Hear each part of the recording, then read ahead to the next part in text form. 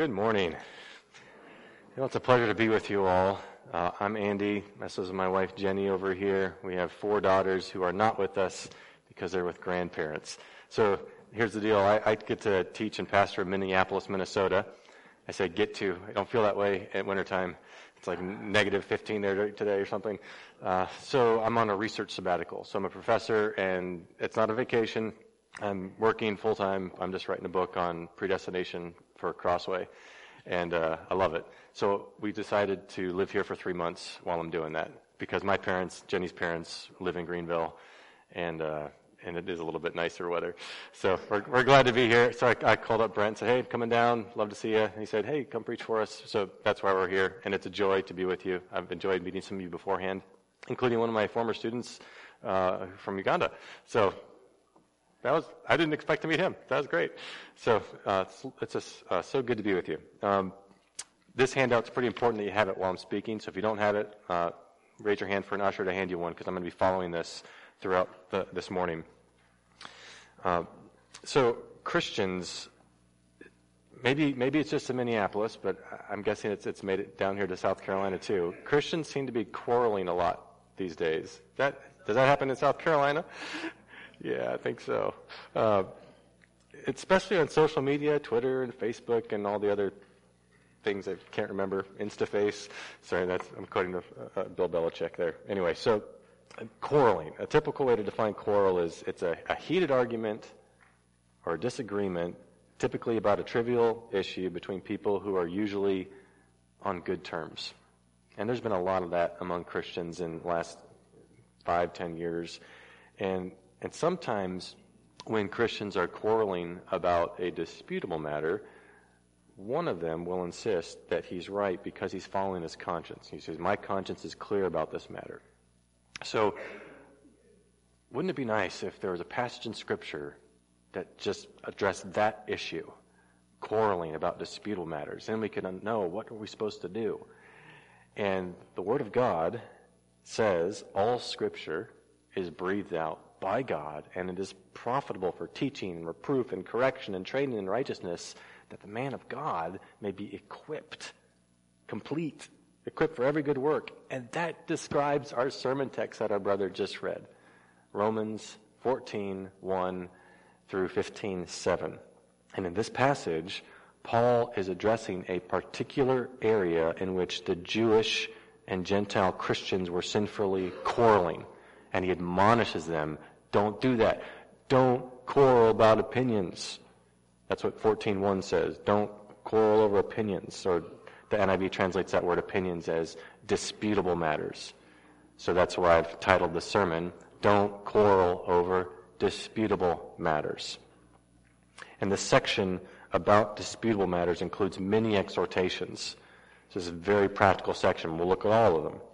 So let me just first kind of set the historical context, and then we're going to just walk through line by line what God has revealed here in this passage.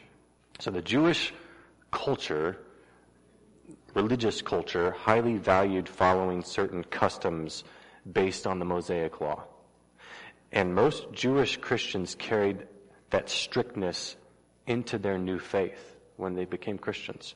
For example, the distinction between clean and unclean. We see that in our passage in chapter 14, verses 14 and 20. That reflects a Jewish historical cultural context. Gentiles didn't share that context, that cultural background. So when you have Jewish Christians and Gentile Christians together in the same church in Rome, they began to quarrel over whether Christians must observe 3 particular ascetic customs based on the Mosaic Law. And you see those on the handout, the very first table there. Here are the 3 issues: food, holy days, and wine. Food, holy days, and wine. So the strong, which I'm defining as the theologically correct, and it's mostly Gentile Christians, they would say for food, we can eat all kinds of food. That's what they'd say. But the weak, which I'd call the theologically incorrect but not heretical view, mostly Jewish Christians would say we may eat only vegetables. And this isn't like a vegetarian thing. Think like Daniel in the book of Daniel, eating only vegetables. Like it's that kind of application of the Mosaic law that the Mosaic law doesn't require, but it's a cultural. We'll talk more about it in a moment. Okay, so here's the next one: holy days. The strong would make no distinction among days, and the weak would value some days more than others. And then the strong would drink wine, and the weak would abstain from wine. Again, I'll mention each of these more in a moment. But the problem here is not merely that Christians in the same church held different views on these matters. That's always been the case and will always be the case before Christ comes. Even in this church. I don't even know you, but I can say that. Just like the way human nature works. People will hold different views on these disputable matters. The problem is not that they held different views. The problem is that some of the church progressed from holding a permissible view to holding that view in a sinful way. And they were in danger of holding it in a heretical way. So look at page 2 of your handout in the back there. I'm going to illustrate these two consciences. I'm calling it a strong conscience and a weak conscience, and how they address one particular issue, the issue of eating meat. So, are you confident to eat meat? Those with a strong conscience would say yes. Those with a weak conscience would say no. What's the rationale? Each of these are permissible rationales. The strong conscience, some would say, I have freedom to eat meat. Jesus declared all food clean. All food's clean. Food will not commend us to God. We're no worse off if we do not eat, and no better off if we do. That's the theologically correct view. So if someone's insisting a Christian cannot eat whatever meat, that's theologically incorrect. Bacon is resurrection food. It is. Praise God. And you can eat it at breakfast, lunch, or dinner. I'll probably come back to that. I really like bacon. Now, for the weak conscience, someone might say, I want to keep some of our previous food restrictions because I prefer the Jewish custom. Okay, that's cool. You're missing out, but I respect that. That's a permissible rationale. Now, here's a God-glorifying attitude. For the strong, you could say, I can eat meat to the glory of God, and I welcome Christians who disagree.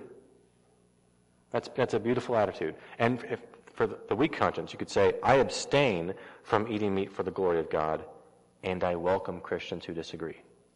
That's beautiful. Now here's where it's a problem. It's a sinful attitude. And this is the problem that Paul addresses in our passage. For the strong conscience, someone could say that basically those who can't eat meat with a clear conscience are not merely theologically incorrect, they're unreasonable. So you can be arrogant in how you hold your view. And those with a weak conscience would be judgmental. It's sinful to eat meat. Christians who eat meat are being unfaithful to God. So you raise the stakes. It's not just, I prefer this view, I think this view is correct. It's, you either agree with my view or you're sinful. And then that can reach a heretical view. That's not what Paul addresses in this passage. He addresses that in Galatians. But what can happen for the strong conscience is idolatry. I have freedom to eat meat sacrificed to idols in an idol's temple as part of ritual. That's you can read about that in 1 Corinthians 8, 9, and 10. And the weak conscience can be heretical with legalism. Christians must follow the Mosaic law's dietary restrictions. There are a lot of ways to sin. So, are you following with me so far? We together here? So, let me just pause for a moment before we track further here and just define terms. In the teaching session afterwards, I'm going to go in a little more detail about what the conscience is, what it can be and all that, what it can do, how we can calibrate it. But for now, let me just define it concisely. Your conscience is your consciousness, your awareness, your sense of what you believe is right and wrong. And I define it that way because you might be wrong in your conscience. Your conscience isn't the Holy Spirit. Your conscience isn't infallible. But it's what you believe is right and wrong. And in this passage, Paul does not explicitly command the weak in conscience to change their theologically incorrect positions. I think he implies that with the labels, strong and weak. But his main concern is not everyone believed the same thing. Everyone had the same view on disputable matters. His concern is, I want everyone to glorify God by loving those who differ. Not to eliminate differences, but to love each other in these differences. And this gets challenging for us because the disputable matters that are divisive for us don't perfectly match the three issues that we see here of food, holy days, and wine in this passage. There's not a perfect match. So I'm going to try to suggest some parallels, and we can talk more about those after the sermon as well. But what I want to focus on is the principles, because those are evergreen. They're always going to be applicable. So I'm going to focus on the principles that we can then apply to our context. On page 3 of your handout, I've got a chart there by Vaughan Roberts that I think is brilliant. And this chart is not about 1 Corinthians 14 and 15. It's about 1 Corinthians 8, 9, and 10. But those are parallel passages, and they connect. So it's a decision tree here. So ask, does the Bible allow it when you're thinking about doing something? And if the answer is no, then obviously don't do it. If the answer is yes, next question. Does my conscience allow it? If the answer is no, don't do it. Full stop. But if your conscience says yes, some more questions. What's the effect on other Christians? Remember that love is more important than knowledge. What's the effect on non-Christians? Remember that the gospel is more important than your rights. And then what is the effect on my spiritual life? Your spiritual health is more important than your freedoms. Everything you do to the glory of God. I really like that flow chart. So I commend it to you. All right, now we're ready to dive into Romans 14 and 15. I've got a little outline there of this passage. So 4 headings. I think this passage is one literary unit. We're going to focus on just 14:1 to 15:7. I don't think we have time to do the rest of the unit, which goes to 15:13. But here's how I would summarize this whole section in 4 parts. Part 1, welcome one another. Part 2, strong Christians, don't cause your brother or sister to stumble. Part 3, strong Christians, build up your brother or sister. And Part 4, welcome one another to the glory of God. So those are our big hooks on which we're going to hang everything. And for the rest of the sermon, my job is to explain and apply what God says. So I'm not going to be creative here. I'm just going to walk through the text line by line, and I'm going to show you something that you've probably not seen before. It's called a phrase diagram. And when you look at it, your eyes might glaze over. Don't worry if it's complicated for you, but let me just try to explain what you're looking at. The Bible is not a bunch of bullet-pointed verse references. If you open up a modern Bible, your eyes can glaze over. You see so much stuff. It's like all these bells and whistles and little superscript numbers of footnote translation notes and cross references and study Bible notes and chapters and verse numbers. If you could just strip all that away, and it's a book. When you buy a novel at the store, it's just words, right? That the Bible is just words, and this is all added stuff, and it's helpful, not against it, but remember, it's literature, and for this kind of literature in particular, it's a letter, and for this particular author, Paul, he is a logical genius, and every word matters, especially these little words we call connectives, like for, or sometimes bigger words like therefore, or so that, or in order that, with the result that. All these words matter immensely. So instead of thinking of Scripture like it's pearls on a string, and each pearl is a Bible verse, and, I've got a question, where do I go for this? Oh, go to that verse. I try to actually avoid using the word verse. I try to talk about passages, talk about literature, paragraphs, sentences, phrases. I'm not anti-verse. I think I am. I'd say I'm anti-verse. Yeah, I'm coming out today as anti-verse. There we go.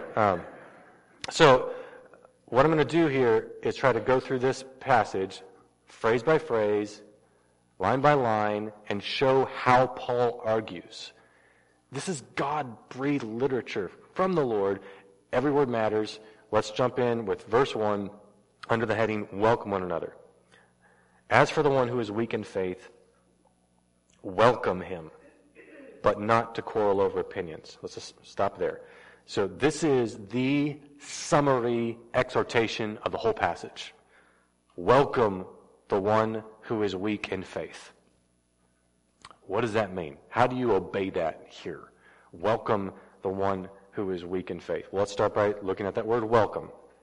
To welcome a brother or sister in Christ is to receive into one's home or circle of acquaintances. It's to warmly embrace and fellowship with them. It's the opposite of excluding and counseling.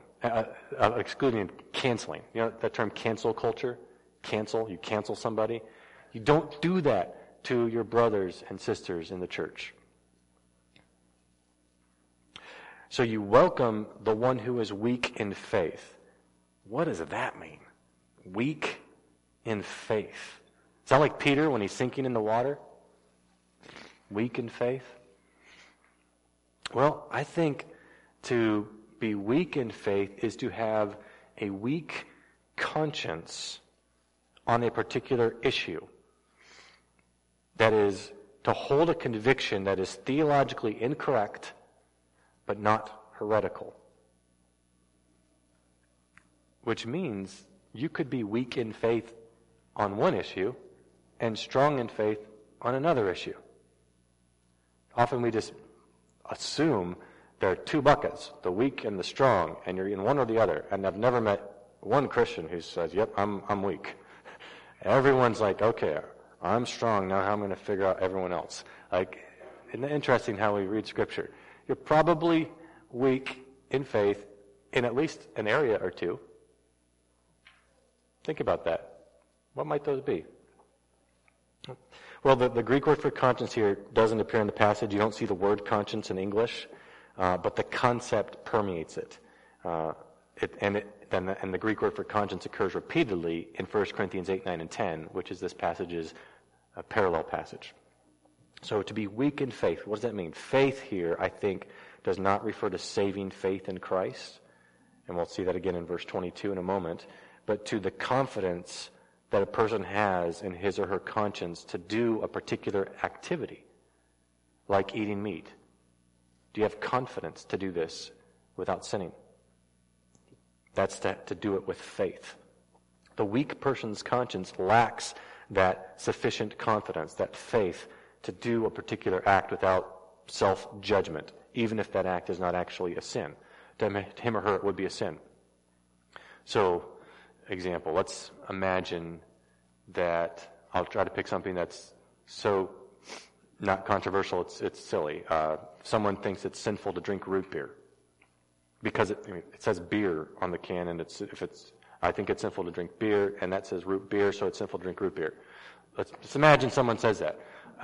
I would say that's bad logic, and I can't see from Scripture why it would be necessarily sinful. You might have reasons that you don't like how it tastes, or whatever reason, but to say it's sinful, I don't think so. But let's say in your conscience, you think it is sinful. That means that you are weak in faith on that issue, because your conscience doesn't allow you to do it with confidence. Okay, I think you're tracking with me. So, that's what the weak in faith refers to. So, as for the one who is weak in faith, welcome him, and here's the qualification, but don't quarrel over opinions. Not to quarrel over opinions. That's the word that the NIV translates disputable matters. Don't argue about disputable matters. Don't have disputes over these differing opinions. So, this is the big question, is what counts as a disputable matter? Because that's where the debate really is. And rather than me give you a list, what I'm going to do is say, well, let's look at the ones that Paul mentions here and see what principles we can glean from them. And he mentions 3. I've already told you what they are. And the first one is in verse 2. One person believes he may eat anything, while the weak person eats only vegetables. So this is the first of the 3 issues that distinguishes the weak and the strong. We'll see number 2 in verse 5 and issue number 3 in verse 21. So let's talk about this one. The one who is strong in faith believes he may eat anything, and the one who's weak in faith eats only vegetables. This is not parallel to modern debates about vegetarianism. Not at all. In fact, I didn't write it down. It's one of my favorite proverbs. I call it my meat-atarian proof text, where it says, like, better is this than that, and it's contrasting having a feast versus eating only vegetables. I forget the verse number. I'll do what the author of Hebrews says. Someone somewhere said, eating meat's better than vegetables. Okay. So the situation is not parallel to that. Here's the issue. Roman Christians that Paul is addressing here, they were divided about whether to continue following Jewish traditions about food laws. So the Mosaic law allowed God's people to eat meat. But then they had the tradition that they would avoid eating meat to avoid the possibility of eating unclean foods or to avoid any association with paganism. I think that's what Daniel 1:1-6 is drawing on. Now, the text says, one person believes he may eat anything, while the weak eats only vegetables.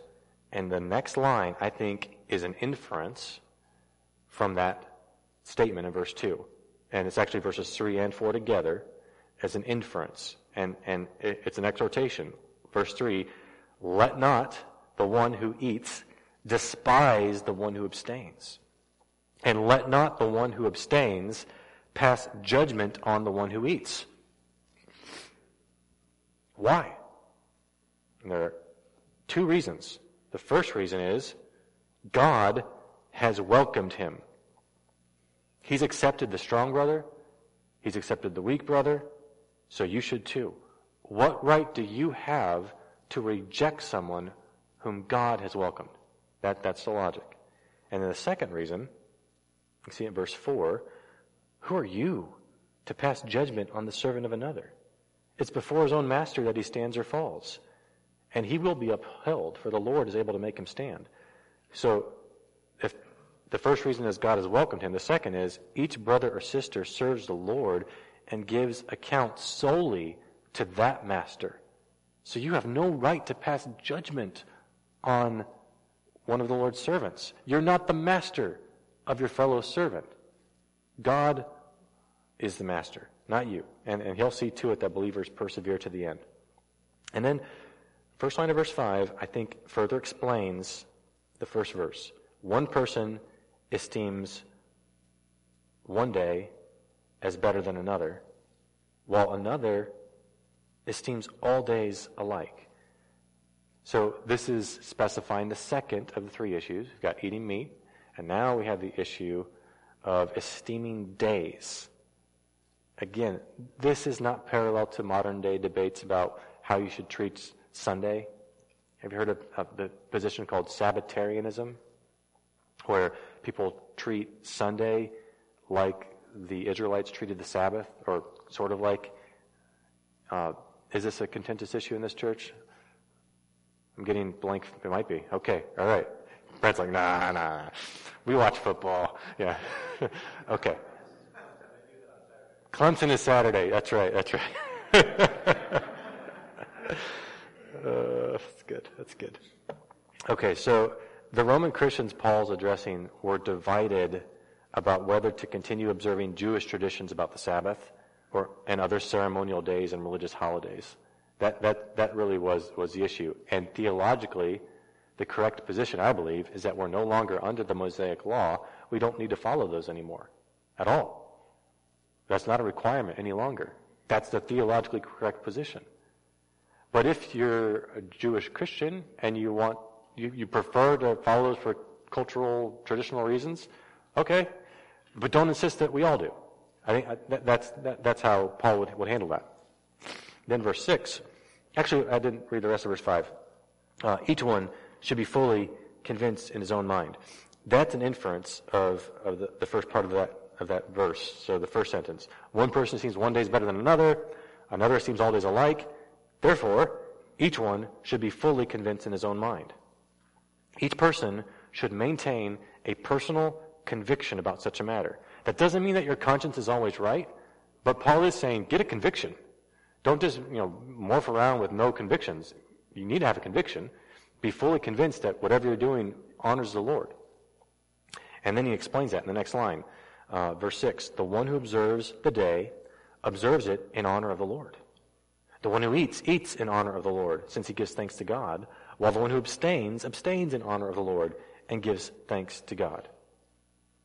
So it's okay for Christians to disagree about disputable matters like the food you eat and the days you observe, because he says here, both the weak in faith and the strong in faith are maintaining their convictions to honor the Lord. They're giving thanks to God while they're doing what they're doing. And here's a principle we can glean from this. What is motivating you to hold a particular conviction regarding a disputable matter? Is it primarily, I have freedoms, I have rights, I want to? Or is it, I'm doing this to honor the Lord. I'm doing this, and while I'm doing it, I'm giving thanks to God. See that at the end of verse 6? I'm giving thanks to God.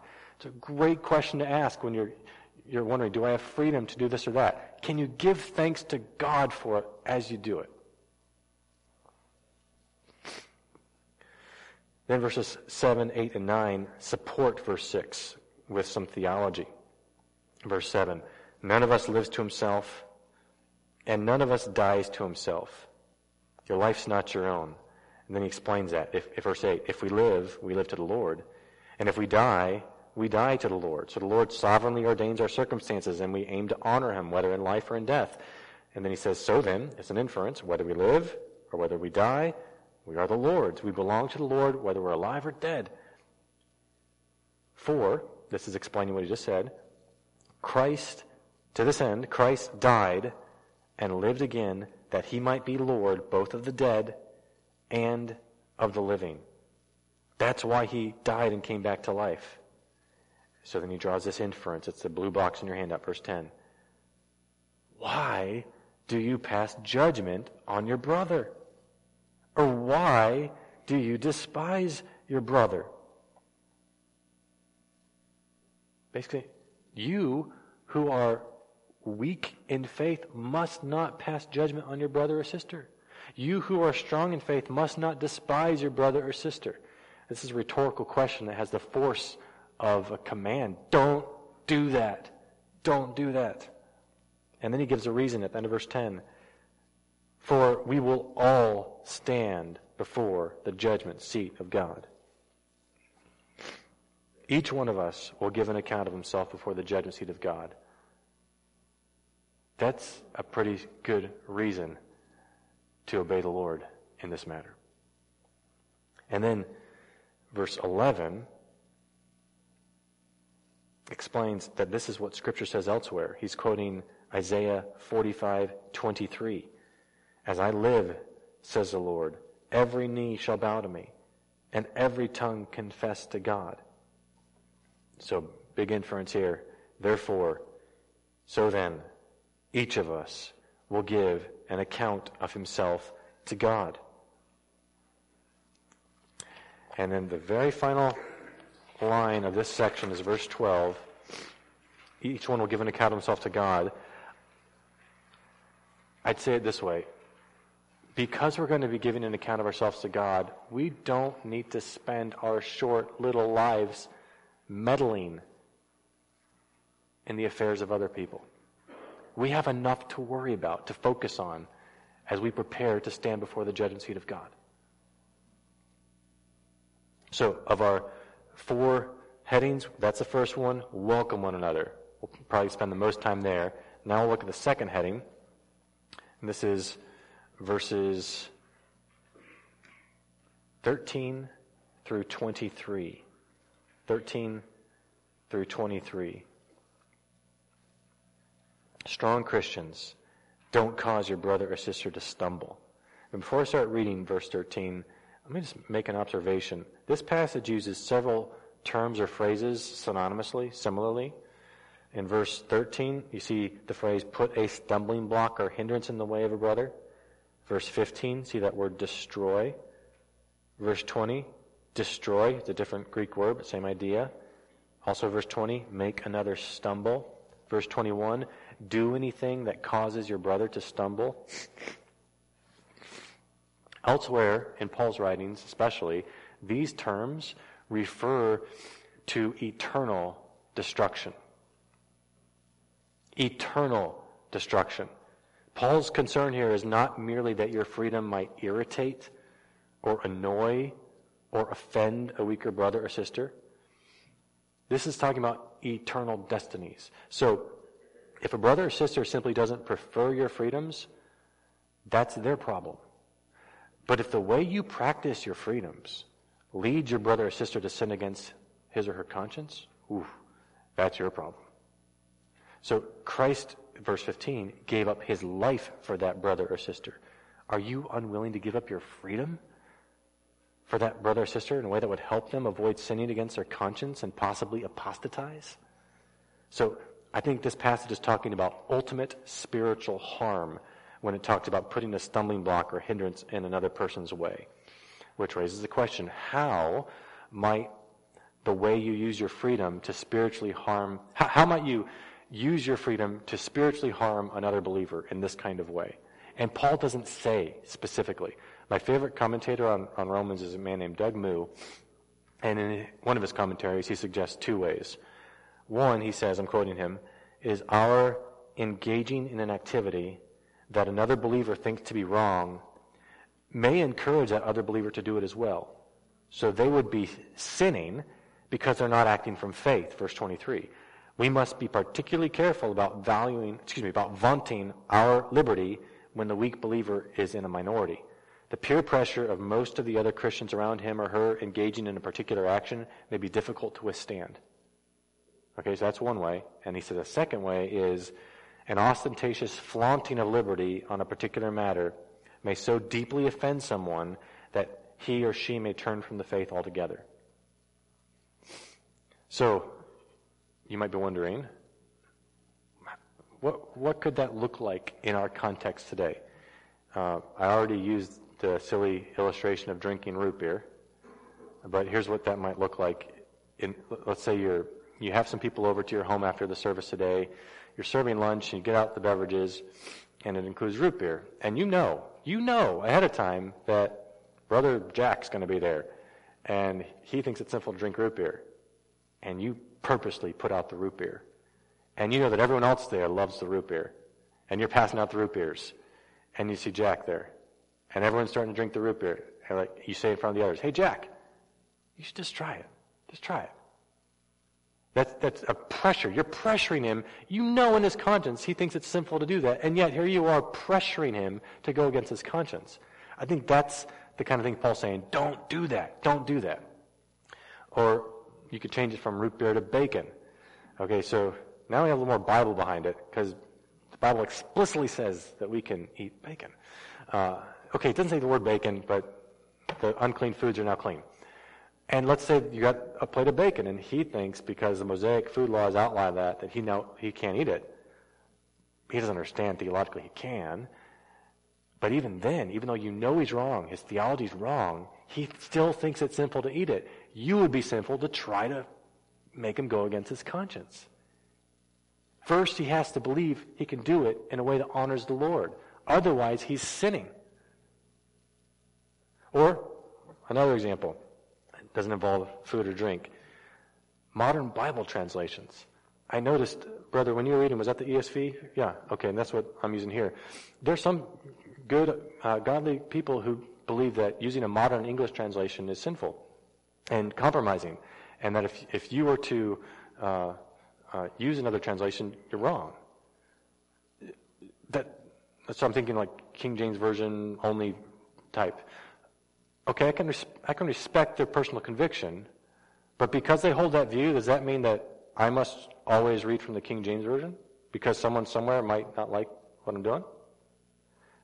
See, my point is, it's unworkable to apply this passage in a way where if someone somewhere is offended by what you're doing, don't do it. Then you can't do anything. Like, my kids can't go to any school, and I can't read any Bible translation, and I can't, you just tick off the list. You have to do something. The issue is how you do it, why you're doing it, what's motivating it, what's the context. So now, I may have confused you. Let's get back to Paul, and I'll try to draw out these principles as you see it in the text. So verse 13, let's read it. Therefore, let us not pass judgment on one another any longer, but rather decide never to put a stumbling block or hindrance in the way of a brother. So this is an exhortation. He's saying stop passing judgment on one another. Instead, determine that you'll never place before your brother or sister a stumbling block, an obstacle, a hindrance, a trap. Live in such a way that you'll not cause another believer to stumble and fall. Then the next sentence I have, the ESV, I can't remember if that's me or the ESV. I put it in parentheses. Does the ESV put that in parentheses? Verse 14? It may or may not. It does? Good. Okay, so I think that sentence, verse 14, is a parenthetical remark. So he's saying, don't pass judgment, and he qualifies it. Well, I know, and I'm persuaded in the Lord Jesus that nothing is unclean in itself, but it is unclean for anyone who thinks it unclean. That's his way of saying, I know what the theologically correct view is here, but there's this principle that if you think something is wrong, it's sinful for you to do it. If you can't drink root beer to the glory of God, don't drink root beer. You see the principle here? Get a conviction, make sure that what you're doing, you can do while you give thanks to God. And if you can't give thanks to God for it, don't do it. Don't do it. So back to the text, verse 15 then gives his reason for back in verse 13 where he says, don't put a stumbling block. Here's why. Because if your brother is grieved by what you eat, you're no longer walking in love. Wow. You're not loving your brother or sister if you're grieving him or her by what you eat. That's a good reason not to do it. And he further explains in verse 15, the second half, by what you eat, do not destroy the one for whom Christ died. Don't spiritually harm someone merely so that you can keep doing what you prefer. You value them more than you value yourself. Verse 16 then draws the inference of verses 13, 14, and 15. Therefore, so, don't let what you regard as good be spoken of as evil. So what you regard as good, that's talking about your freedom to eat meat or your freedom to treat every day alike. He says, don't let that be spoken of as evil by those with a weak conscience. Here's why, verse 17.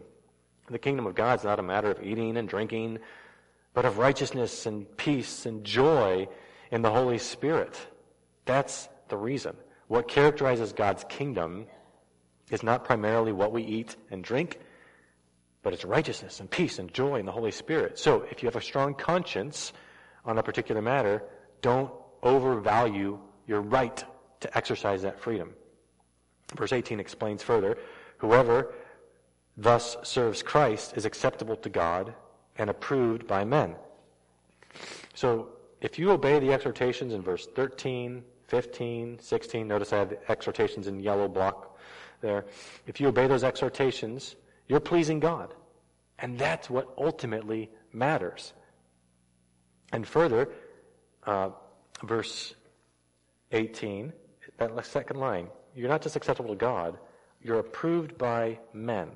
I think that means you receive human approval in a good kind of way, and you thus avoid dissension in the church. And then he draws another inference of what he just said in verses 17 and 18.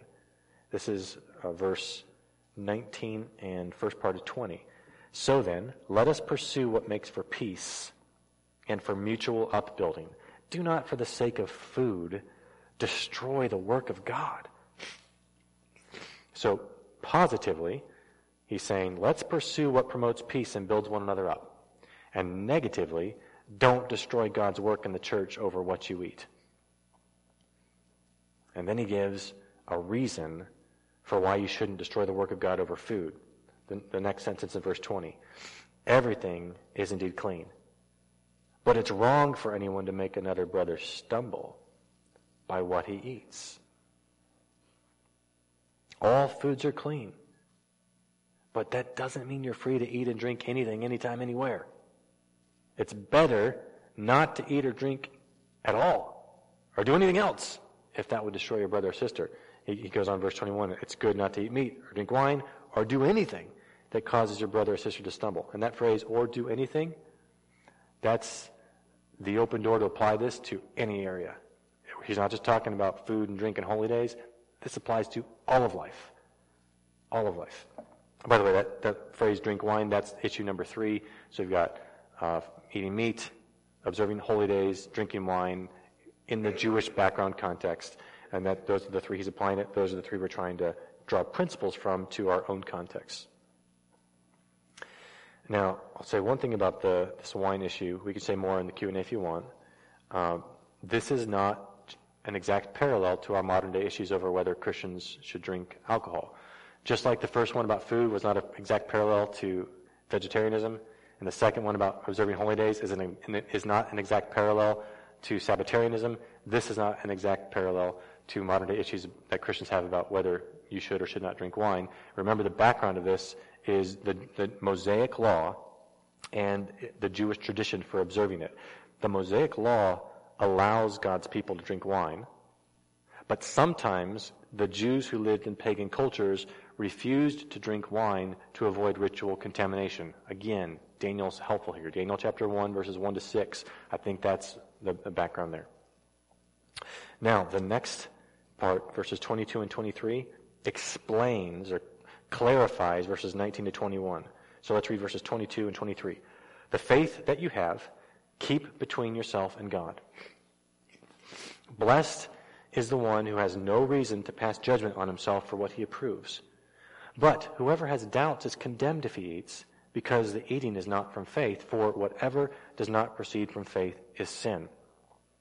So here's how I would summarize his exhortation here. He's saying, maintain your convictions about disputable matters, but you don't need to broadcast those convictions. Have them, but you don't have to broadcast them. So if you have freedom, don't flaunt it. If you're strict, don't expect others to be strict like you. So I imagine if he were writing today, he's saying, if you have freedom in a particular area, you don't have to put pictures about it every time you do it on Facebook. He might say that. I'm guessing.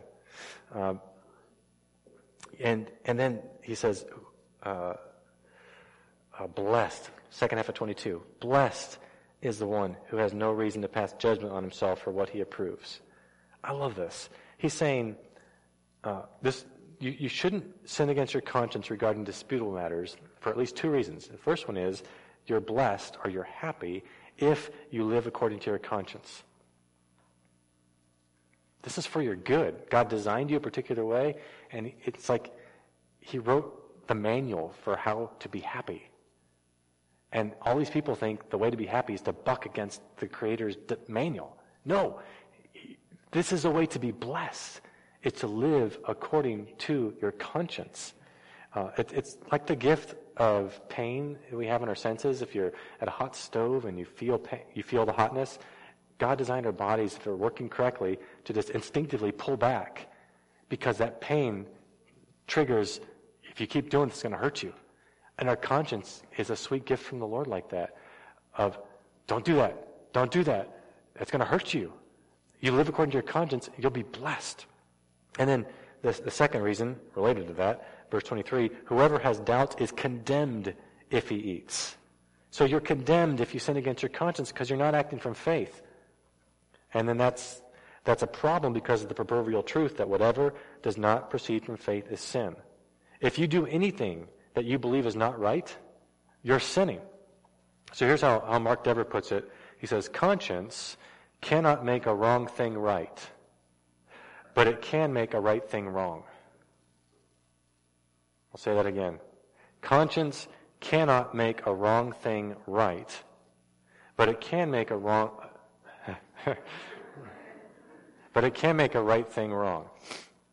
So let's take the first part. Conscience can't make a wrong thing right. Someone says, oh, I believe that a person can abort the baby in her womb with a clear conscience. I have a clear conscience about that. Well, your conscience is wrong. That's evil. That's wicked. And you need to calibrate your conscience according to God's word. Conscience can't make a wrong thing right. But you might say, I can't eat bacon with a clear conscience. Your conscience is wrong. Conscience can make a right thing wrong. You see how this works? You're starting to see? Okay. So that's sections 1 and 2. Now let's look at section 3. I'll go a little faster now. Section 3, let's summarize this way. 15:1-6. Strong Christians build up your brother or sister. Build up your brother or sister. So chapter breaks in the Bible go back to the 1200s. Chapter verses go back to about 1550. This chapter break is in the top 10 of the least helpful in the Bible, probably, because it breaks up a literary unit.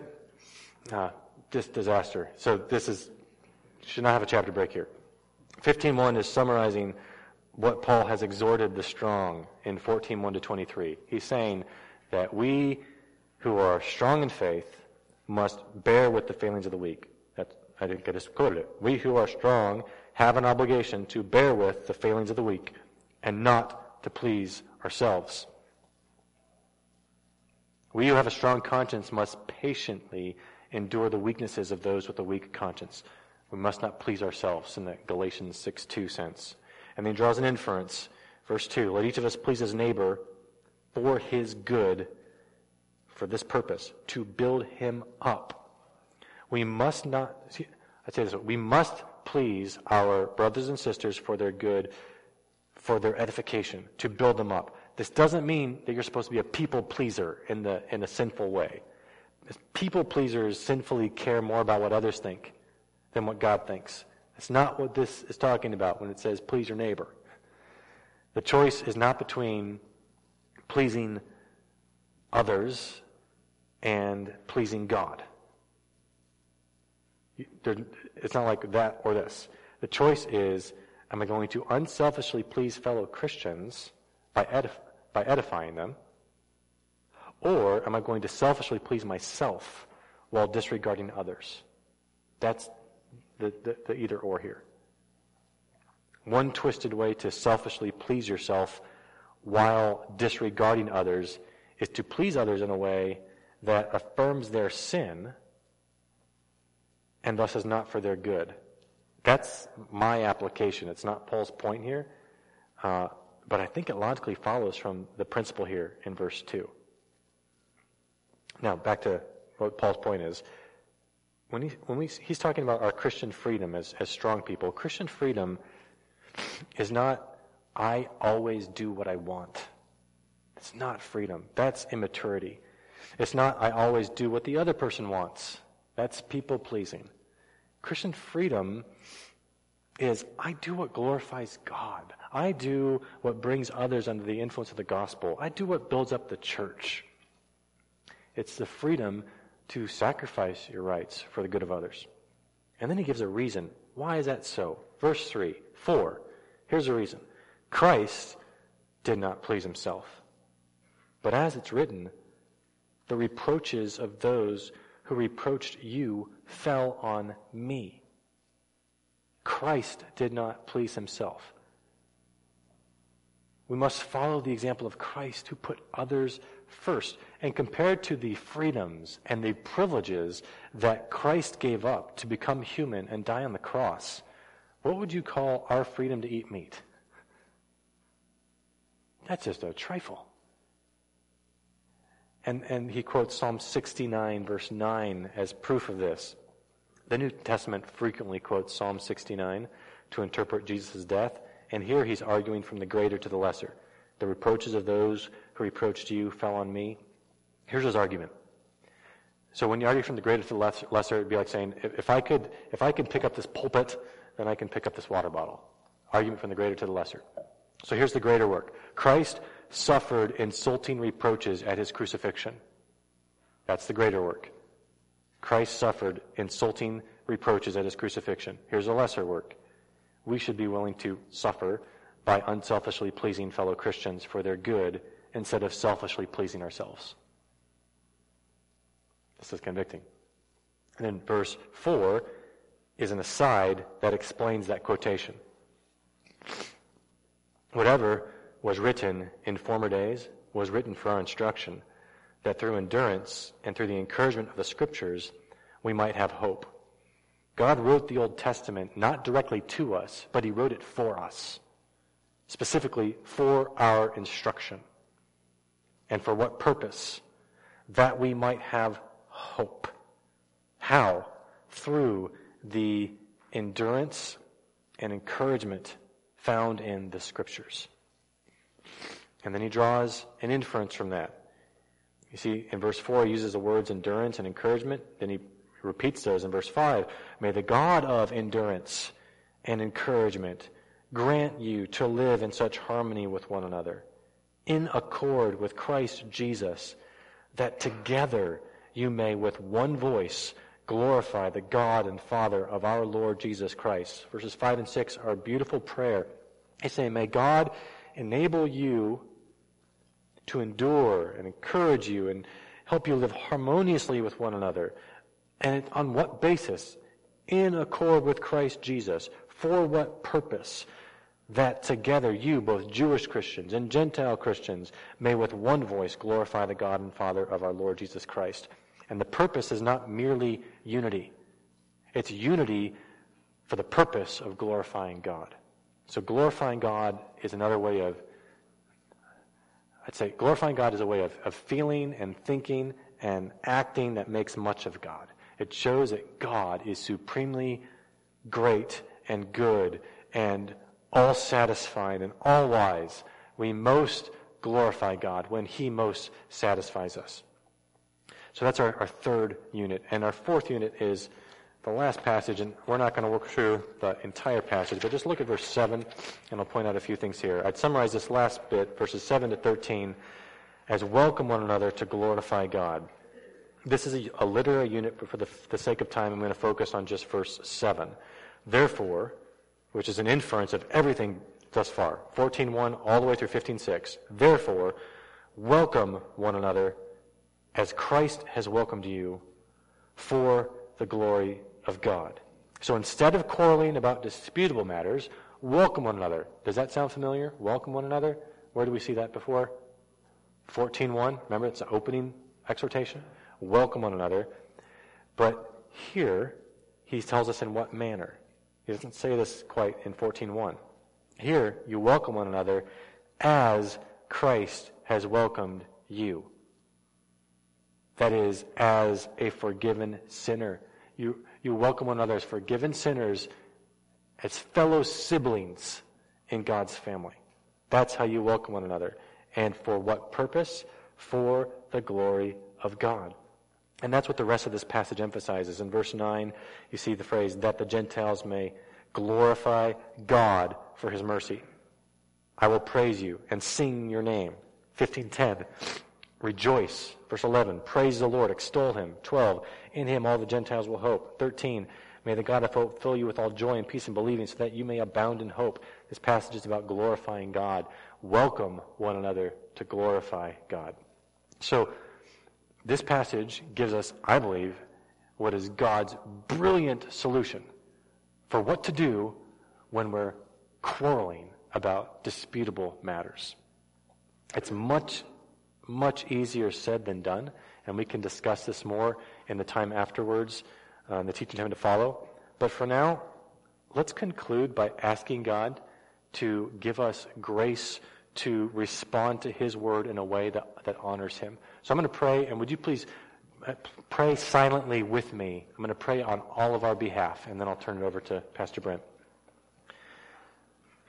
Father, we are finite, sinful people, and for a bunch of reasons that you know far better than we do, we disagree with our fellow brothers and sisters in Christ for all sorts of reasons, on all sorts of disputable matters.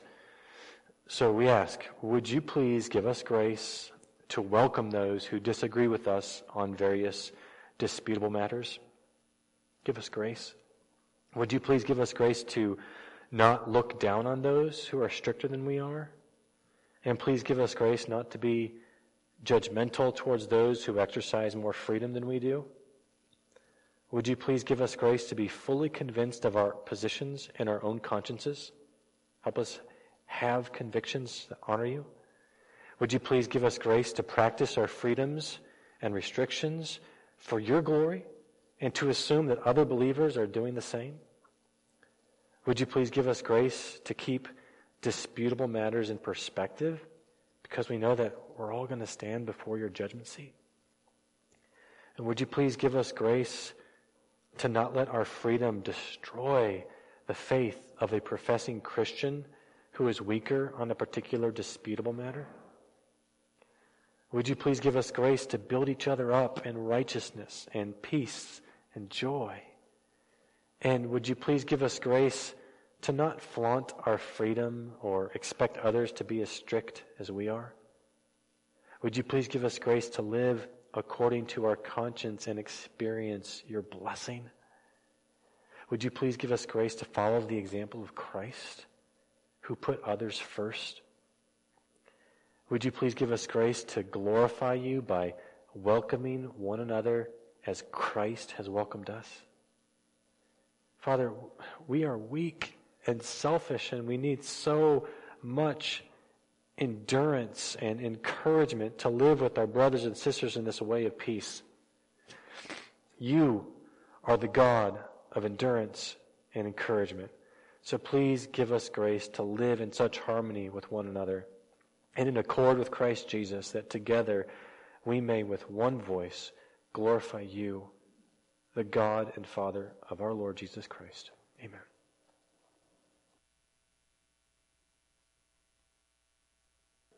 Okay, let's just pray, and we'll turn it right back over to Dr. Naselli.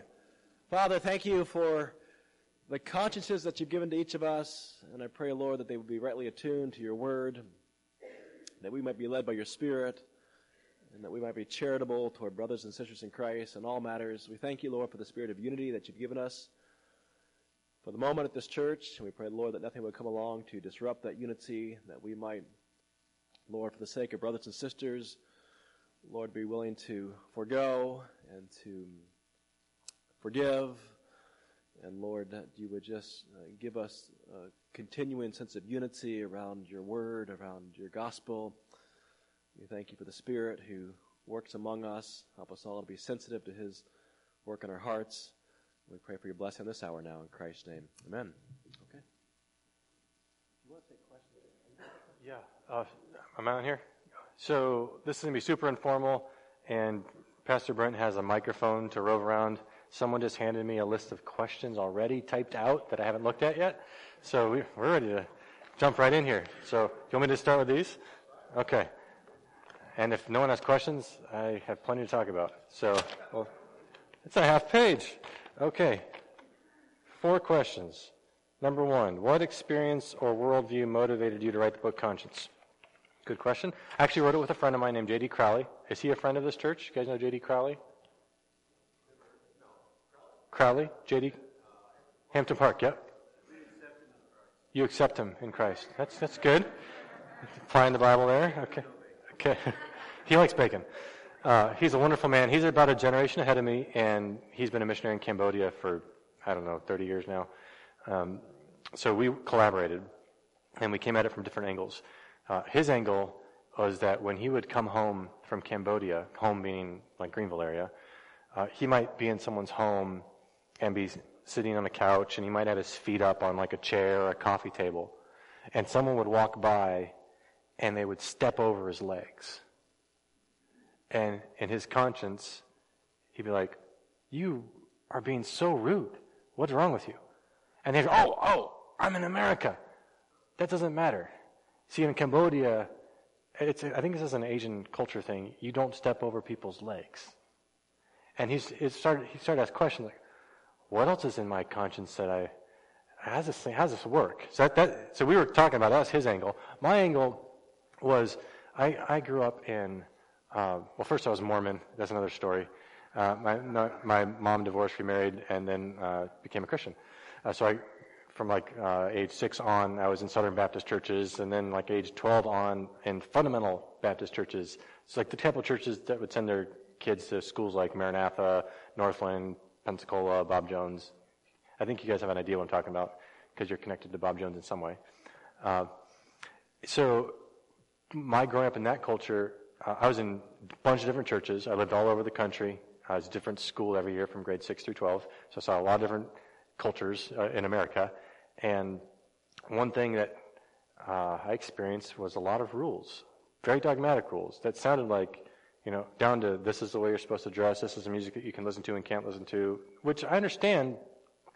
I've got 4 daughters. We've got modesty standards. I have music that they may not, so I get that. But it was very dogmatic about this and not this. And I started asking questions like, okay, why is that the way it works in this context, but in this context of Christians it's different, and in this one it's different? Why are people different on these things, and how are we supposed to relate to each other? And it's really kind of snowballed when I went from Bob Jones to Trinity. So I was at Bob Jones from 2002 to 6 doing a PhD, and then I went to Trinity in Chicago to do another one. And Trinity's like broad, generic, evangelical, and a little different than Bob Jones. And when I was at Trinity, I was meeting some people who, from what I could tell, they really loved Jesus, and they weren't at all like what I was used to. And I started asking questions, how does this work? And when people would talk about each other, some of my friends from Bob Jones would talk about people from this world in a derogatory way, and then it was common in the people in this Trinity world to talk about fundamentalists in another way. And I'm like caught in between going, no. They're actually good guys. No. They're so I'm trying to referee like, guys, stop. And that's out came this book. So that short answer, that's the first question. Number 2, how can the conscience help a Christian relate with a sense of inclusion without selectiveness to the ones they worship with?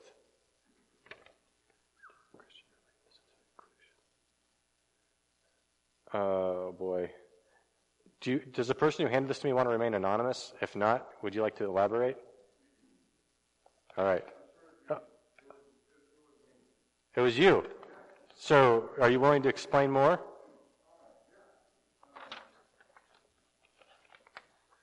There's a microphone for you. Again, you said, how can the conscience help a Christian relate with a sense of inclusion to the ones they worship with? What do you mean?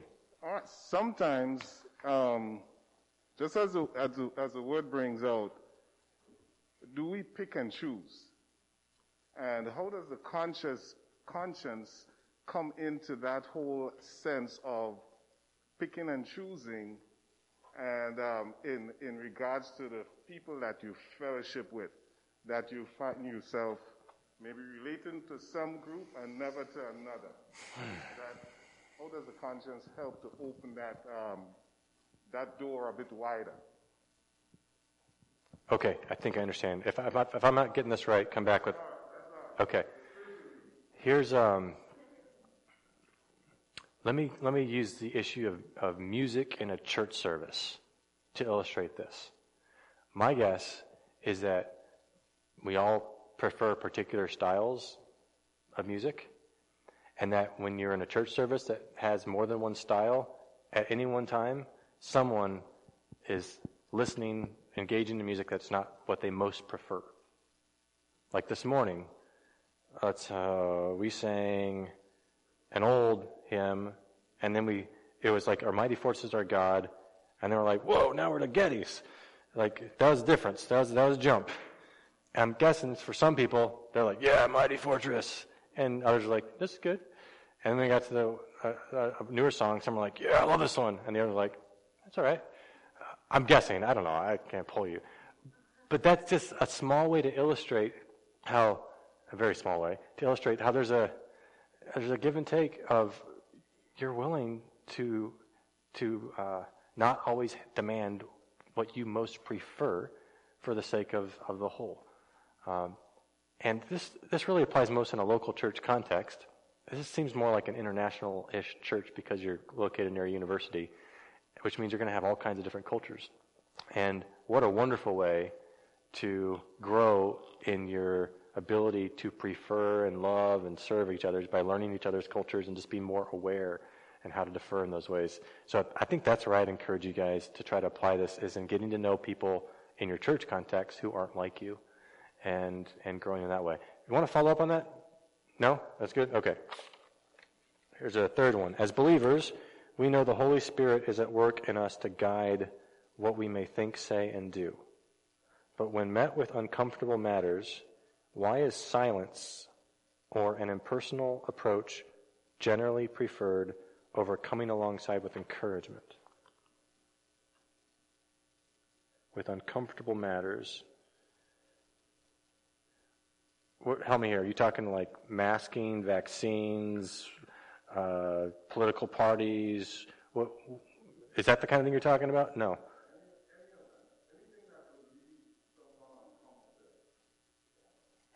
You say, it's almost like a rhetorical question. You're basically saying silence is generally better. It's preferred over coming alongside with encouragement, like encouragement to reconsider your thought, your view.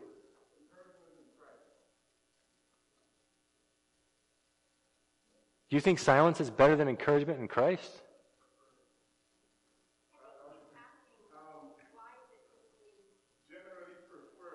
Oh, why do people generally do it? Is preferred. I thought you meant is it better? Like we prefer it. Okay. Like why do people do that? Oh, yeah. Because we're people pleasers and we want people to like. This is an issue, especially with Christian leaders right now. I call it the plague of being the nice guy. Christian leaders just want everyone to be happy and like each other and like them, and they're afraid that if they're disagreeable, then someone's not going to like them, and it causes them to lead with a failure of nerve and conviction and backbone. This can happen it trickles down in just interpersonal relationships where you just want to keep the peace, don't rock the boat, paper over the problem, and not get to hard issues. If you can tell, my wiring is not that way. My wiring is, let's get to the issue, get to the heart of the matter, let's address what the issue is in a loving way. So when you say it's preferred, I guess maybe you're thinking a lot of Christians do that. That's my sense. Now my wife and I have a lot of conversations about this. Would you agree with what I just said? You're smiling at me. Which part of it? The part about that people are often just wired to avoid conflict, and it's just easier to avoid talking about controversial issues and just, kind of cruise by. He's got a mic. Romans 14:1 says, welcome one another. How do you know when, I think his question is, how do you know when to just welcome them and Yeah. silent and firm, and then how do you know when to come after them? Yeah, could you guys hear my wife? She said, how do you know when to welcome someone or maybe challenge them? So here's a way to misapply what Paul is saying is someone comes to you and says, hey, I was on Facebook the other day and I found my old flame from high school and I think I'm going to divorce my husband and date and marry this guy. And you say, oh, that's wonderful. I just welcome you and affirm you. Let's celebrate. No. Right? So there's a line somewhere. So we recognize it is sinful to affirm someone in their sin. So when Romans 14:1 says, welcome one another as Christ has welcomed you, how has Christ welcomed us? Has he affirmed our sinfulness? No. He hates our sin. He died for our sin. So it can't be affirming sin. It has to be, I affirm you as a blood-bought person, but never affirm the sin. So then the question becomes, well, how do we know if a particular matter is sinful or not? By the way, Pastor Brent's holding the mic, so at any point, if you want to correct me, I'll clean it up next week. Okay. All right.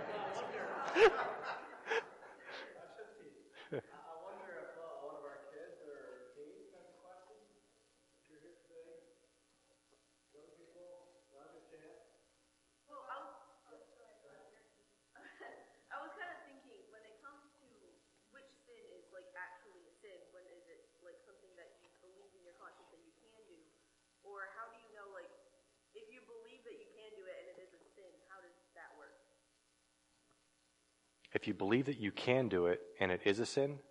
So, it's troubling your conscience even though you kind of know it shouldn't? Well, if it's not necessarily No. So let's say, the example I gave in the sermon was someone believes they can have an abortion with a clear conscience. Just because your conscience is clear doesn't mean it's right.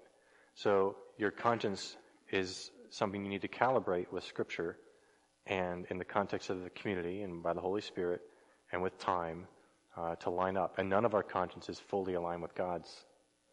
We all have areas where we're doing things with a clear conscience and we're sinning.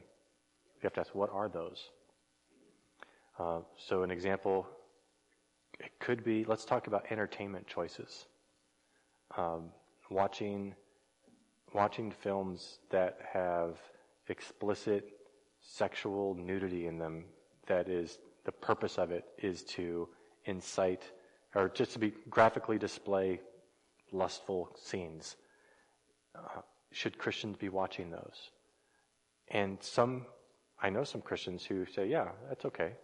As long as, you're not involved in it, and it's not like you went out and tried to find it. It just happened in the midst of your cultural pursuits.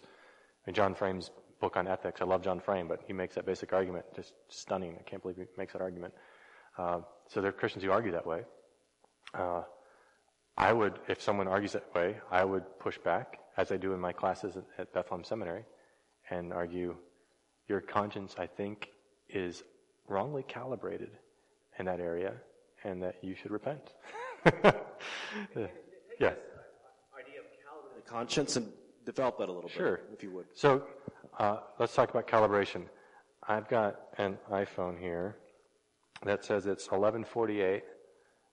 That clock looks to me like it says 11:49. Okay.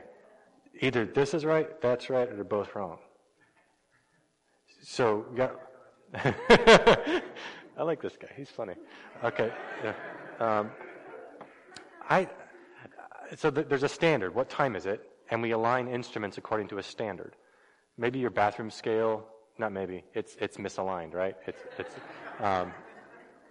So calibrating, it's just a metaphor for you align something to a standard. With your conscience, the standard would be, how is it off from what is true of God? And what he knows, it says, is right. So to calibrate might mean, let's say you're Paul the Apostle. No, let's just say you're Paul prior to becoming a Christian, and you are persecuting Christians with a clear conscience. Then you become a Christian, and you recognize, whoa, that was sinful.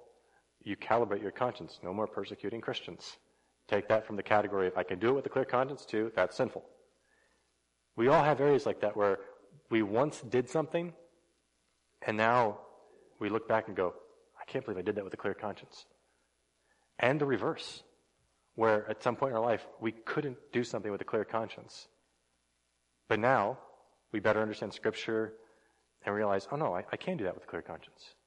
So that when I say calibrate, that's what I'm talking about. It's adding things to your conscience that you can do in a way that pleases the Lord. You can do in a way where you give thanks to God as you do it. And you remove things that you once could do and you realize that was wrong. So that's what I mean by calibrate. Do you want to follow up, ma'am? There was another teen in a row behind you over here. Yeah. Oh, you're related to this guy? Yeah. Okay, that's cool.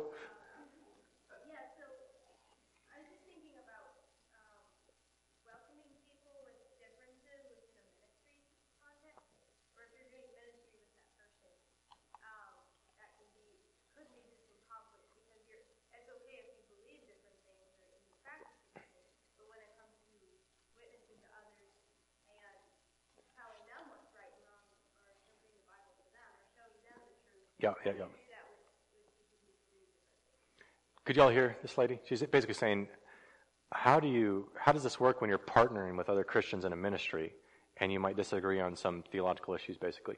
So I'm going to back up and talk about something called theological triage. Stick with me here. And are any of you medical professionals? Okay, I got 1, 2. What do you do? You're a nurse. I'm going to go with the nurse instead of the professor, if that's all right. So when two people come into a hospital, let's say one of them, he's playing basketball and he broke his thumb, and he's in a lot of pain. So he comes to the emergency room, and he's been waiting for like 2 hours. And then after 2 hours, still waiting, someone just got in a car accident, and is like practically paralyzed on death's doorstep. They wheel him in. Who gets treatment first? When the car accident happened like 5 minutes ago. Why is that, nurse? So as a medical professional, when you have multiple people with medical conditions, you triage. Which one gets my attention first? Okay, that's what I mean by triage. If you're a parent and you have multiple kids, this happens when they're all crying at the same time. Which one do I... Now, a president of Southern Seminary named Al Mohler adapted that model to something he calls theological triage, where he's saying, okay, the Bible teaches a lot of things. Can we group them into categories of most important, not most important, not most important? You know, like, can we have a level like that? And I think Scripture has a category for at least two. Scripture gives us two categories. In 1 Corinthians 15, Paul says, I'm writing to you about the gospel, which is of first importance. So right there, okay, some doctrines are most important, first importance. Others are not first importance. So that's clear. But to this lady's question, I think having the triage of three categories is even more helpful, where you have most important, really important, not as important. Now let me explain what those are. The most important would be if you deny any of these, you can't be a Christian in any meaningful sense. All Christians affirm these things. So I'm talking about the Trinity, deity of Christ, justification by faith, basic stuff. This is Christianity 101, has nothing to do with denominations, it's just Christianity. The second category, not most important, but still really important, is stuff that's really vital for a church's health. I didn't ask, are you guys yeah, University Baptist Church. Okay, yeah. I got it. Okay. Baptist, yeah, okay. Give me a second, okay? I wasn't sure where, hang on, let me finish this thought. So, you guys are Baptists, which means you're not going to baptize babies. I have some really good friends who baptize babies. And we agree on almost everything except that. And we have all kinds of fellowship. And I don't think they're bad people. I just think they're wrong on that. And we're not going to, like one of them you might know, he's stayed over, Kevin DeYoung. He's a pastor in North Carolina. He loves to baptize babies. Yeah, when he was pastor for Kirk Cousins, when he was a quarterback at Michigan State. And when the Vikings signed Kirk Cousins, I'm like, Kevin, let's get him at Bethlehem. He's like, can you give me some churches that baptize babies? Like, yeah. Anyway, so we're dear friends, but on that, we're just not going to plant a church together. No way. Because we fundamentally disagree on the who of the church and how church membership works, and baptism is pretty important. There are other issues that I would put in this not most important, but still really important for the health of the church. I told you I was writing a book right now on predestination. So that's like doctrine of election. It's possible to have a church where the pastors are both, I'll use theological terms, Calvinists and Arminians. It's possible. E-free churches have that, Evangelical Free and some others. But I think it's most healthy when the leadership is aligned on that issue. I don't think all the members have to be. So I'm a pastor of Bethlehem Baptist Church. We're aligned on that issue as pastors. We have an elder affirmation of faith, and we have a different statement of faith to be a member. So the elders believe a lot more than the members have to believe to be a member. And we're very specific on that. So that includes things like baptism and our polity, how elders work, and the sovereignty of God over all things and in salvation. And we can talk about some other issues there. So really important for the health of a church and for partnering in specific ways. So if you're going to plant a church together, this matters. And then in the third category, it'd be still important. I didn't say unimportant. Everything God says is important. We don't want to minimize anything God says. And when we stand before the Lord, He's not going to be like, in your little theological triage thing, you just disobeyed me in the third level issue, so that's okay. No, everything matters. We obey in everything. So this triage thing is to help us, and all of it's obedience. But it's still helpful to have this third category of Christians can disagree on these things, and that's okay. But we still want to strive to obey the Lord and honor him in these things. It's not like these don't matter. They all matter. They just don't matter as much as this one and as much as this one. So back to this lady. To answer your question is, when you partner with other Christians, the issue is, what are you partnering to do? Are you just partnering to evangelize on a campus? Are you partnering to plant a church together? I'd say that's the most intimate kind of partnering. Are you partnering to have a Bible study? I started Bible studies in high school at 4 different high schools. That's pretty generic. I can partner with a Presbyterian for that. I didn't mean that to sound crazy. Presbyterians can be great. Another issue that goes in number 2, I would say, is the role of men and women in the church and home and society. Really important, but you can still go to heaven and be wrong on that. I think, yeah. I'm kidding. I shouldn't joke about that. Yes, you can. Does that help a little bit? In the back.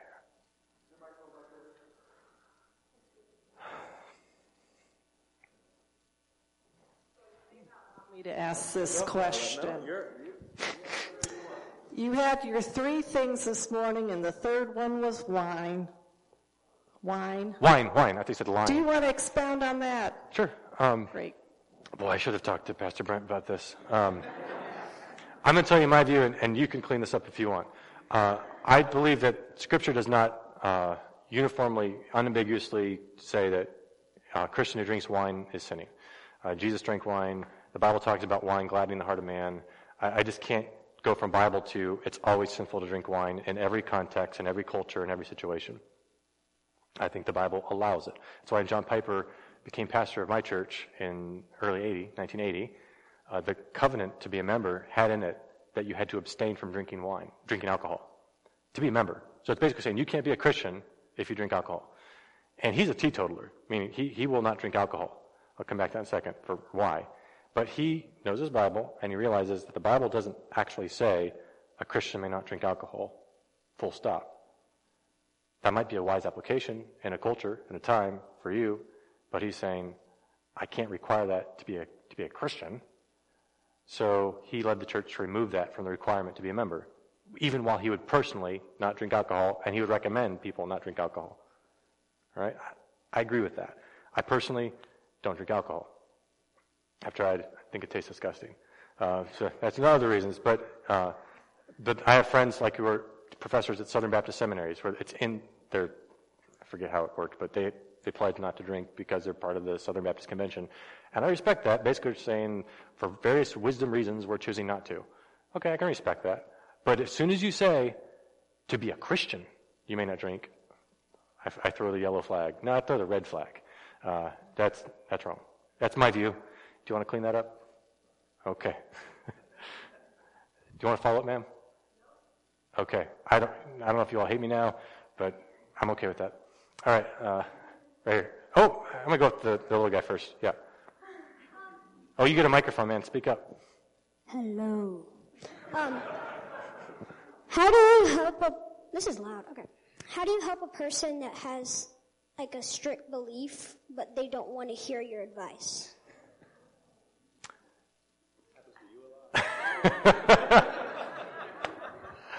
Do you want to give me an example? Mom a lot. Hey, can you give me an example? He says it happens with mom a lot, not him. So going back to like the wine, if somebody says, like, I believe wine, you cannot be a Christian if you drink wine. And you say you can be a Christian if you drink wine, but they absolutely don't want to hear it. How do you help them? Good question. How old are you? 12. 12? Good. 12 was about the age I was when I started really getting interested in theology. I started reading a lot then, and it just kind of snowballed from there. So maybe this is your time. Okay. Here's my advice. You don't, in the first conversation, you don't have to try to win a debate. So sometimes we might be similar. Guys can do this especially, is they see an issue and another guy takes this view and you have this view, and it's like you're on a wrestling mat. I want to win on this issue. And I understand debate and it's worth doing.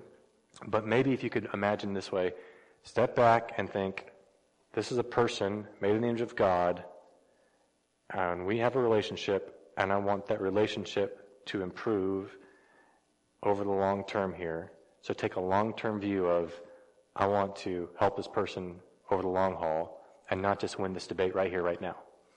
You with me so far? This is especially important when you're talking to family members. Okay? So think about winning the person over the long term, not winning the debate in the moment. Which might mean, at that first conversation, you ask a lot of questions to understand better. So are you saying this?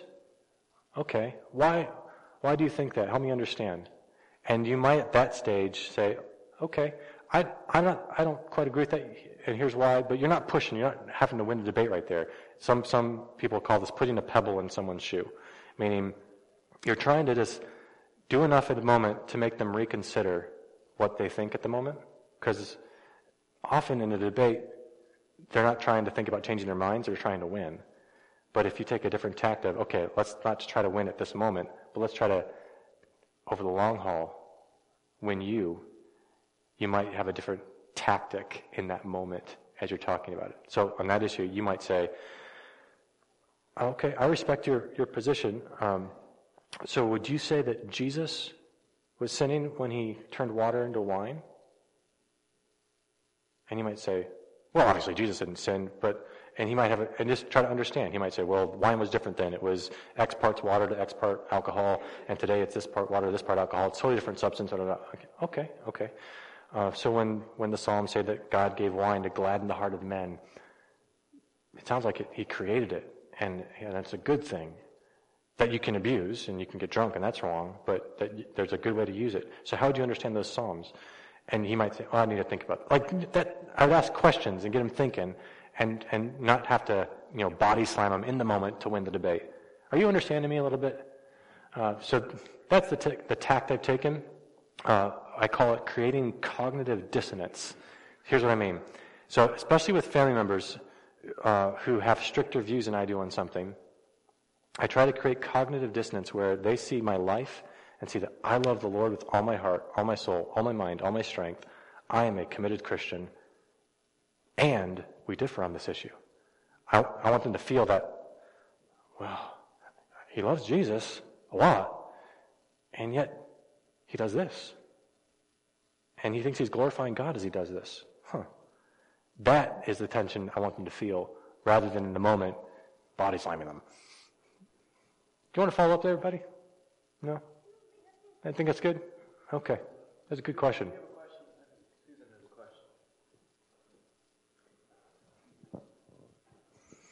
Yes, ma'am. So we haven't talked a lot about guilty conscience. We've been talking about sensitive conscience. My question, I don't know if it may be out of your context today, but can a guilty conscience ever present as an overly sensitive conscience? Oh, yeah. You want to say more? You want an example? Oh, I don't want to give the example that's in my mind, but I am dealing with someone who I get the sense that this predominant excuse of, well, I have an overly sensitive conscience, and that is actually hiding a guilty conscience. I agree with you. Okay. Yes. Can you explain that? Yeah, I'm trying to think of concrete examples. Jenny,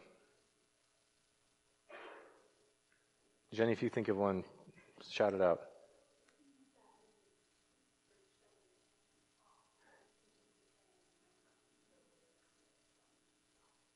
Okay, so basically someone could say, I'm going to avoid the hard work of calibrating my conscience, and just kind of say, well, that's what it's telling me, and just kind of stop it there when you're trying to help shepherd someone into calibrating their conscience on an issue. And you're thinking, no, you really need to calibrate. Either you need to remove something or add something, and you're basically just saying, I give up, my conscience is what it is, and I'm not going to work on it anymore. Is that what you're saying? Oh, we totally missed each other. This never happens. Oh, what? Did we? We're good. Okay, we're good. I looked at your face and I read it wrong. Okay. Do you want to follow up on that more?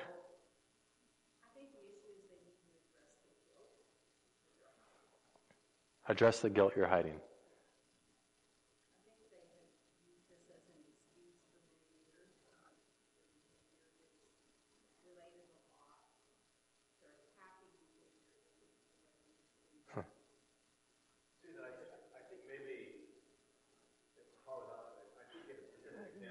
We could talk offline if you want. Maybe you should ask him that specific example afterwards. Because I don't want you to feel like you have to let the whole church know. But I sense you have something very specific.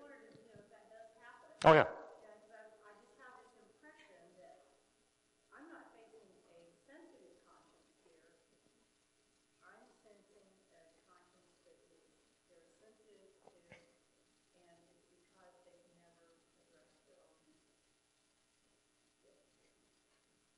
I agree with you.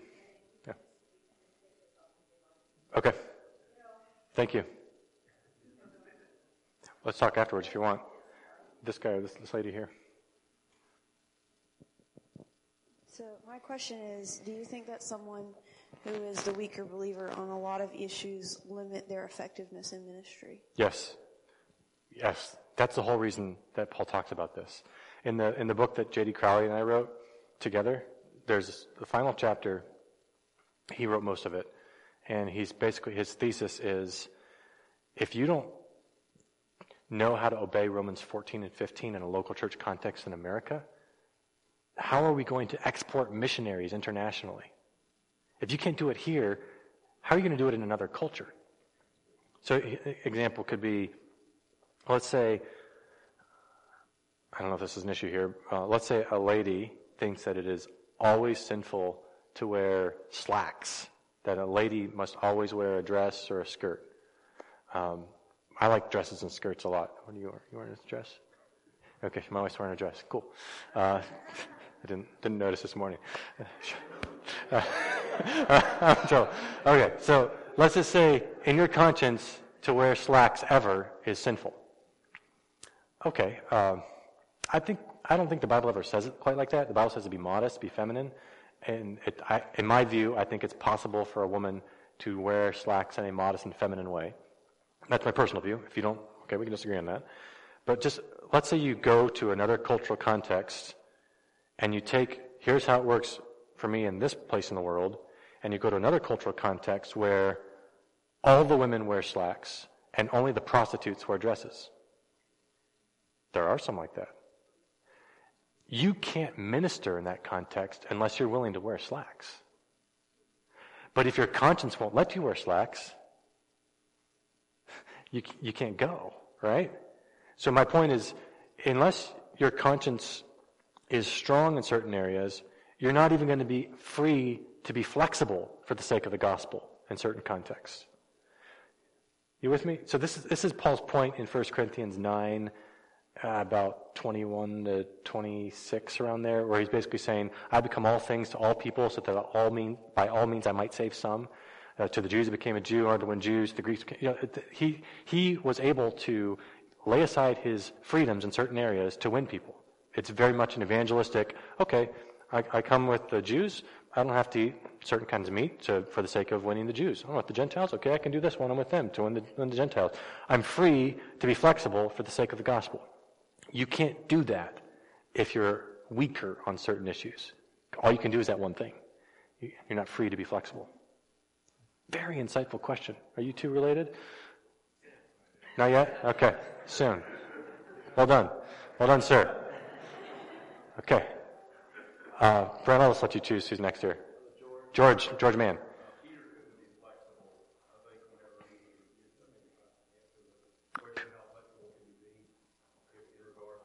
Are you thinking of Acts or Galatians? So he's talking about, I think it's Acts 10, when Lord came to Peter in a vision and 3 times said, eat this unclean food. And 3 times he said, no, to the Lord. I can't do it, Lord, because I'm holy. And he had to calibrate his conscience After a whole life of thinking certain foods repulsive, it'd be like me saying to you, hey, here's some dog, eat dog. And many of you are like, you don't eat dog. Right? Some cultures, they love dog. But that'd be hard for you. What if you're a missionary in a culture where your neighbor serves you dog? Okay, back to the point. The point is, Peter had to calibrate his conscience to eat food that was repulsive to him. Yeah. Yeah. Yeah. That's my favorite example in the Bible of calibrating your conscience. Brett? Yes, sir. Yeah, I was thinking, especially in the context of the South, where there's so many different churches, and it's really easy to just kind of shop for churches and pick one that, this one, they believe everything that I believe, perfect, down to every little bitty thing. Is it worth, because that happens so much, is it worth trying to branch out, and whether it's going to a church that might believe different, slightly different things on, the lesser important side, or even just ministering with other Christians that believe slightly differently, is it worth that as far as, the conscience and kind of learning that, as opposed to what so many people tend to do and just kind of find their body of believers that believes everything exactly the way they want it and just stick with that? That's a really, really insightful question. This is a question the Bible doesn't address head on, because in the Bible times, in New Testament times, there was the church in Rome. There wasn't the 17 different varieties. I told my wife, and I think we passed 1,000 church buildings on our way here this morning. There's so many. Oh, man. So what would Paul say now? Here's my guess. There are a lot of reasons to be part of a church. Probably it makes sense to be part of a church that's geographically near you and theologically in line with what you believe the Bible teaches. So we want to be theologically aligned. I don't think we should choose a church primarily for practical reasons like the way that people dress and the style of their music is what I most prefer, therefore I'm going there. But that is a factor. I mean, we're raising children in a context, and if we have strong convictions about applications, those matter. And it's not like we don't care about them. We factor them in. They're just not the most important thing. Those are level 3s. We can factor them in, but we want to choose mainly on the level 1 and level 2. Do you remember what I meant by level 1 and level 2? The level 1 meaning what's the essence of Christianity. Level 2, what's really important to be healthy. And level 3 is you can flex on those things. But they still matter. Let me say something about that triage. I don't want to talk about triage like level 3 doesn't matter. It matters. So let's take the issue of modesty. I might have different opinions about what does modesty mean for a man, what does modesty mean for a woman. But the Bible teaches that we should dress in a way that is appropriate and modest, and that matters. It really matters. We don't just think, Christians disagree, so whatever you want. No, it matters. And if you're in a church context where, as best you can tell, no one's trying to be modest, that's a problem. Do I sound like a legalist for saying that? I'm not a legalist. I just believe the Bible.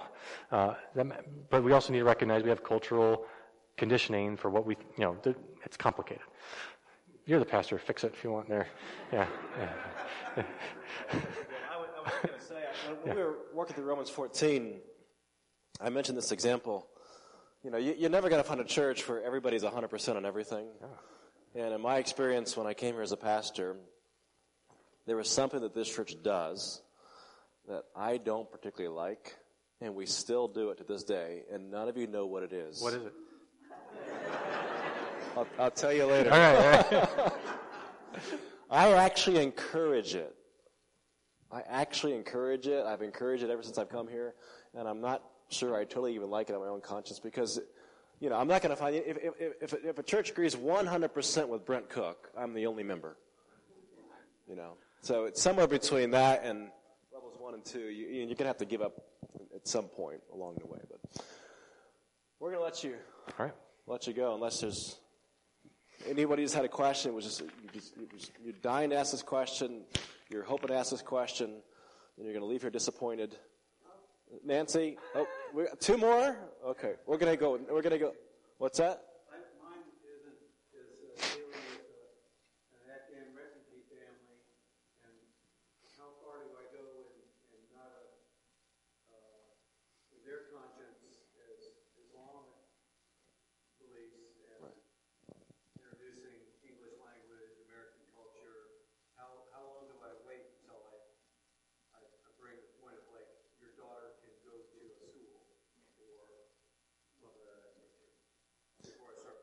I mean, you're getting to the evangelism topic. But as far as how does that relate to the conscience? Is that what you're asking? Well, their consciences won't allow them to do certain things. Right.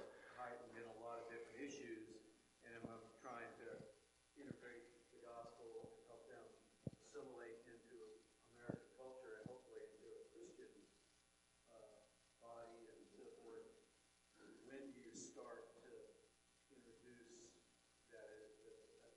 I would just prioritize evangelism over cultural assimilation. That's the principle I go with, yeah. I knew an Apache Indian in high school that I was trying to evangelize, and he says, I can't come to church, I'll have to cut my hair. I said, forget about your hair. Let's worry about your soul. We'll worry about the hair later. Or never. Yeah. You know. Nancy, we'll let you have the last question.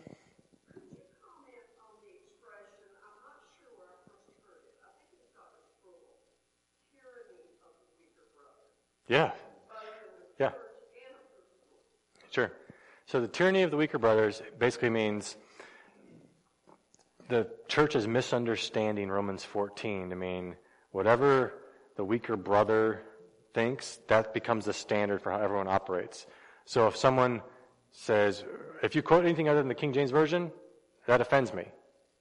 All right, everyone, read only the King James, quote only the King James, that's it. Someone says, if you have music with a guitar, that offends me. Okay, no more guitars. So it's basically, all right, lowest common denominator, whatever might offend someone, okay, that becomes a new thing. And before you know it, they're ruling. The people with the weakest consciences are ruling the church. That's the tyranny of the weaker brother. And that just cannot be. That's not how Paul talks. No, we're not removing the freedoms of the strong. We're telling the strong, here's how to interact with the weak. Is that answering your question, ma'am? Yeah. Okay, so J.D. Crowley and I already wrote a book on the conscience. I'm currently writing a book on predestination. Is that what you're talking about? Let's see, August 2023. Sorry. Anywhere books are sold. I don't know. Do they have bookstores still? It's Amazon, yeah.